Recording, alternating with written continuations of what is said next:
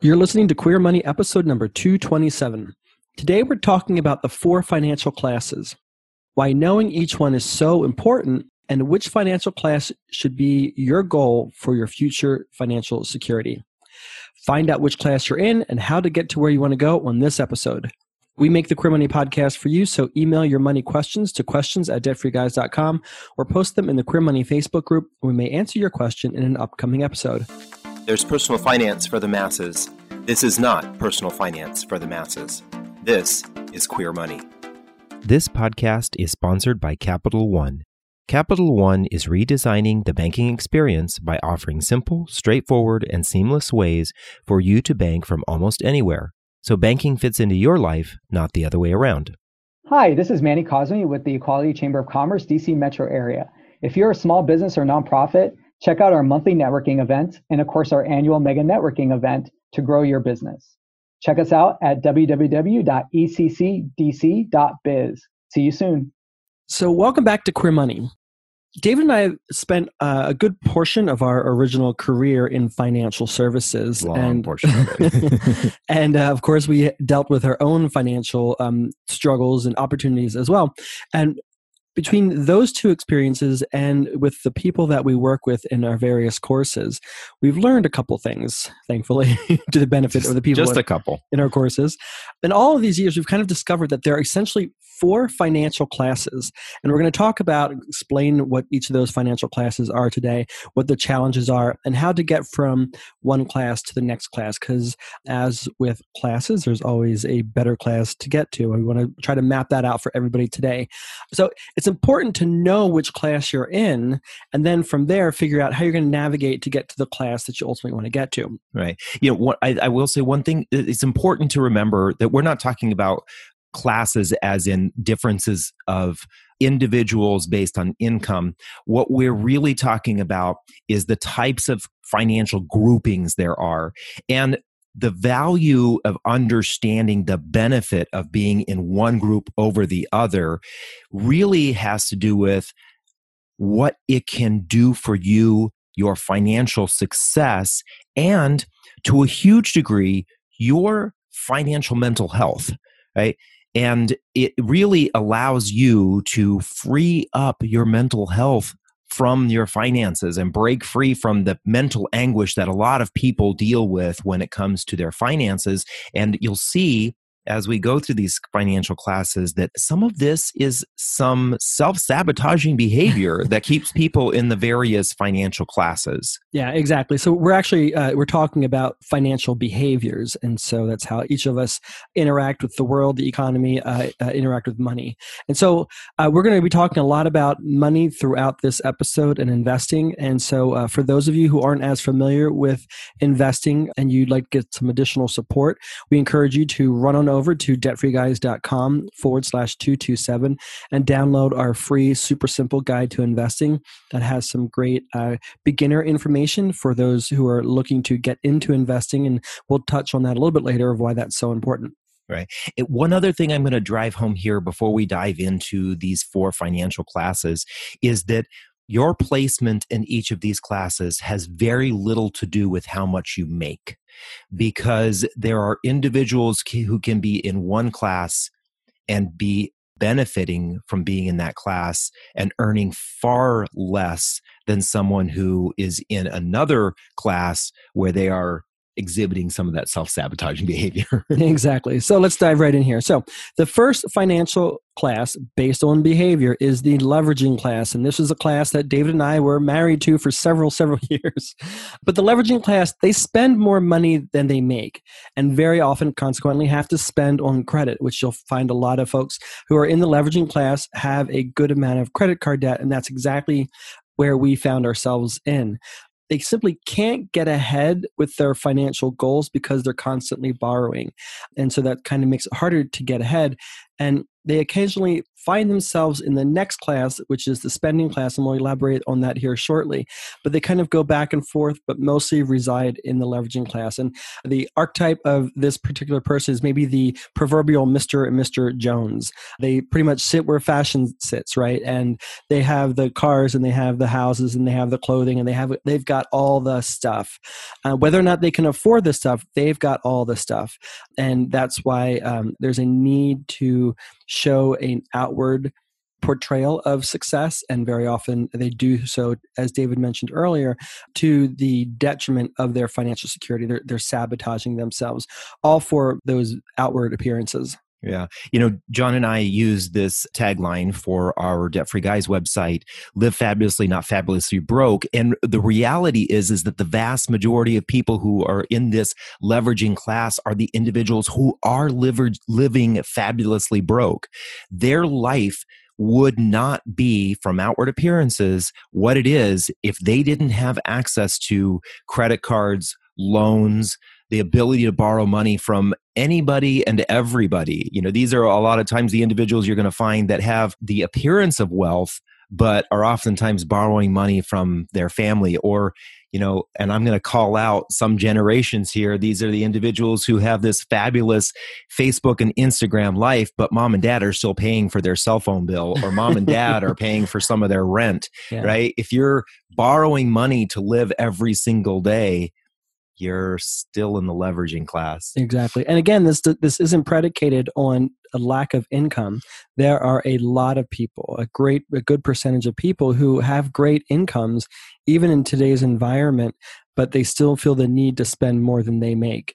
And so they stay stuck in this class, regardless of any raises or promotions or better jobs that they get, regardless of what tax bracket they're in. They're constantly borrowing because they've always got to sort of compete with the public as well as they're trying to compete with themselves. And typically, there's a lot of insecurity there. And this is by no means to point any fingers. David and I, like I said, were married to this class for many, many years for a number of reasons.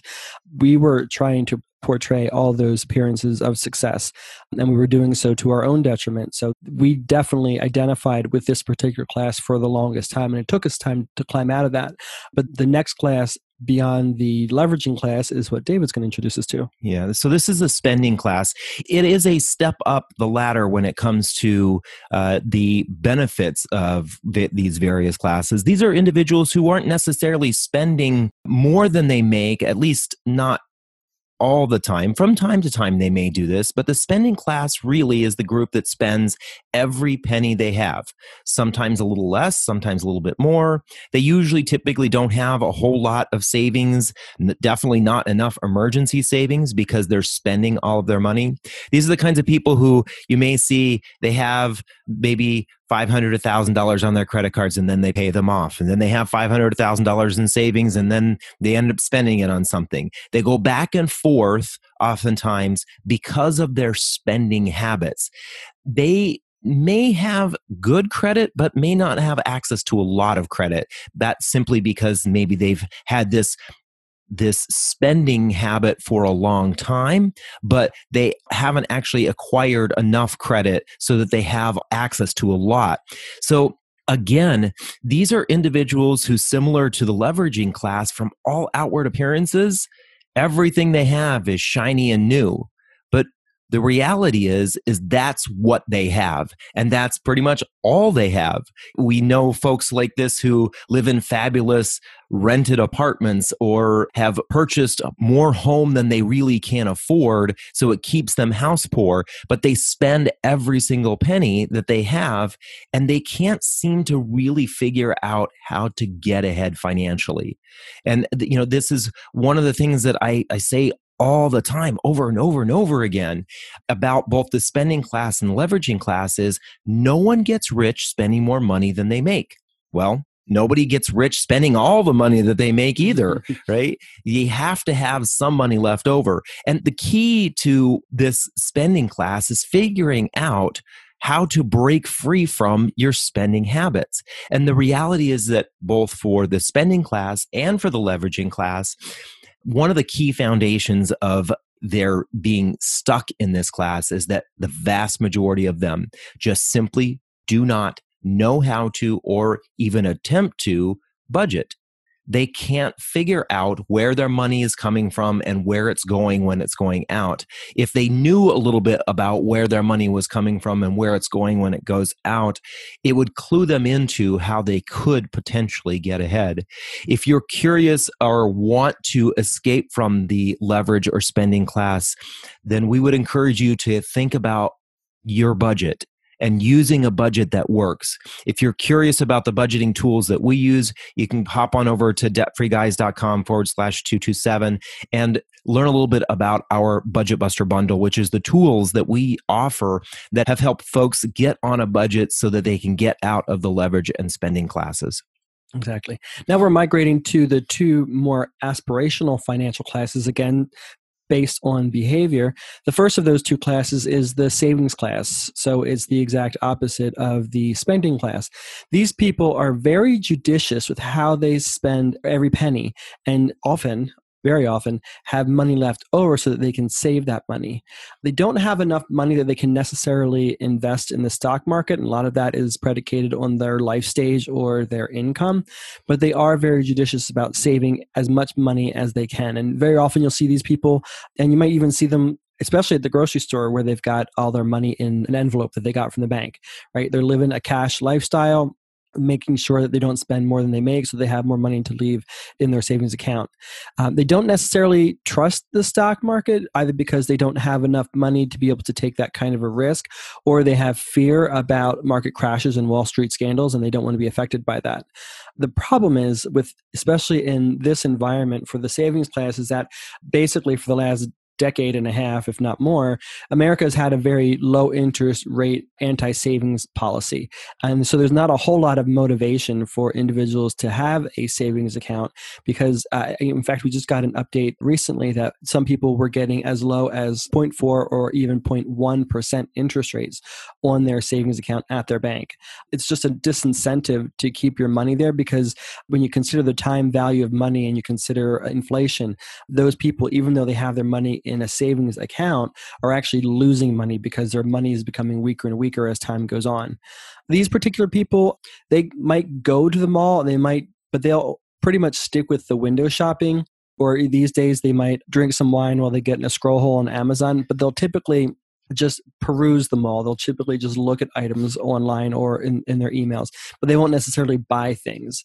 That's kind of the behavior. They kind of satiate their need to go shopping by simply window shopping. Yeah, I think of a couple of different, I think for a lot of folks, hopefully this savings class stage is a short one as they're passing from the leverage and spending class on their way up to investing. And so they do have to spend some time in the savings class because maybe they're accumulating their emergency savings, they're accumulating money for a down payment on a house or something like that. So it's not necessarily a bad thing to be in this class because you're definitely not spending more money than you make. But a lot of folks get stuck in this class because they're so averse to risk. They don't want to take any risks. And oftentimes the folks that get stuck in this class, we may see them as individuals who are maybe on a fixed income, you're in retirement. These are individuals who don't want to risk a whole lot. So the end result is they don't get rewarded a whole lot. There is a correlation between risk and reward. And so a lot of these folks get stuck in this savings class when, with a little bit of effort, a little bit of loosening up of the risk tolerance, they could move into the investing class. Exactly. So if you're in the savings class, or if you're having a savings account, and pretty much everyone should have at least some amount of savings ideally, you might as well get as much return as you possibly can and work with a bank that is there for you 365 days of the year. As many of you know, Capital One is a sponsor of the Queer Money Podcast, and their Capital One 360 checking and savings account offer great rates. They are easy to open online in about 5 minutes or less. And one of the main reasons, among many, why we continue to partner with Capital One is that Capital One supports the LGBTQ community 365 days a year, not just in June. So if you're looking for a place to open up a savings account, we definitely encourage you to consider Capital One's 360 checking and savings account. Now, David kind of give you a prelude to the final class. Right. Pop the bubble. So why don't you run with it, Mr. Altenschneider? Yeah. So of course, the top of the rung here when it comes to your movement up these various class ladders is to get into the investing class. These are individuals who realize that at some point they have to put their money to work for them. They've worked hard for their money. They've made some. And again, it's not necessarily, does this need to be a lot of money, but they've made some money and they want that money to not just be spent. They want it to work for them.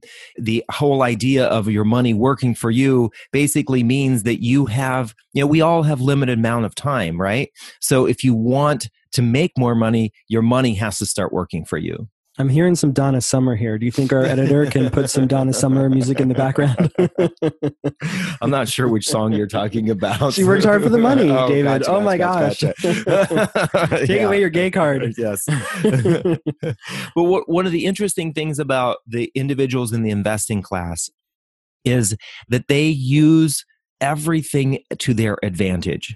They spend wisely. They get the value out of their spending. They save wisely, so they get the value out of their savings. And all of that gives them the extra money that allows them to be able to invest. One of the interesting things about a lot of folks in the investing class is these individuals have usually a good credit score. These are individuals who have that credit score of 780, 800, 830, 850. These are individuals who are always getting that excellent, good, or excellent credit mark. And what does that do to them? That frees them up to not have to pay high interest rates on credit cards, high interest rates on auto loans, high interest rates on mortgages. That saves them thousands of dollars a year that they then can put into investing. They've been able to manage their money wisely to the point that their money actually gives them a return. Now, we talked earlier about the proverbial Mr. and Mr. Jones. Oftentimes, these are the individuals who, when it really comes down to it, are making Mr. and Mr. Jones jealous because they actually have the money and the lifestyle that can afford the things that Mr. and Mr. Jones have.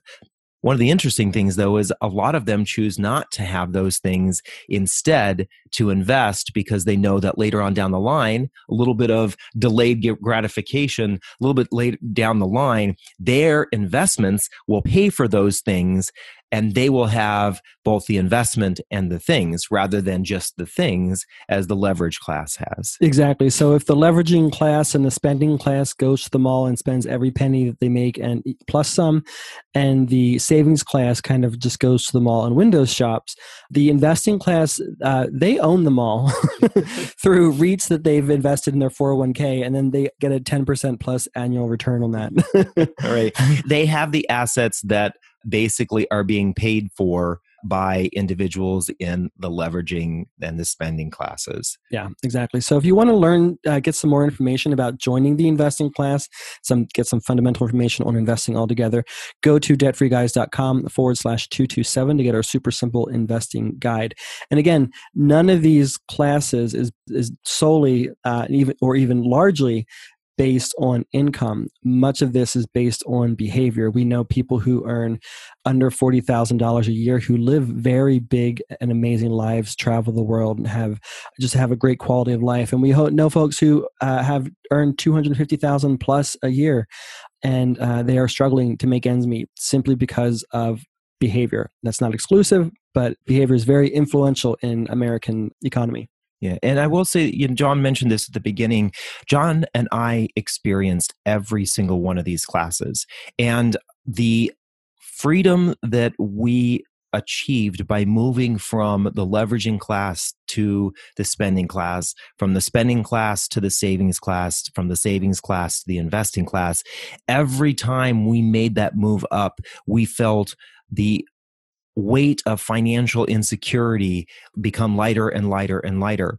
And the reality is that John and I have our retirement set for us. And the reason we have our retirement set for us, we don't have to, if we don't want to, put another penny into our retirement. Our retirement is growing every single day, every single year, to the point where when we are able to retire, we will have enough money, if not more than enough money, because we became part of the investing class. We started to put money into our 401ks.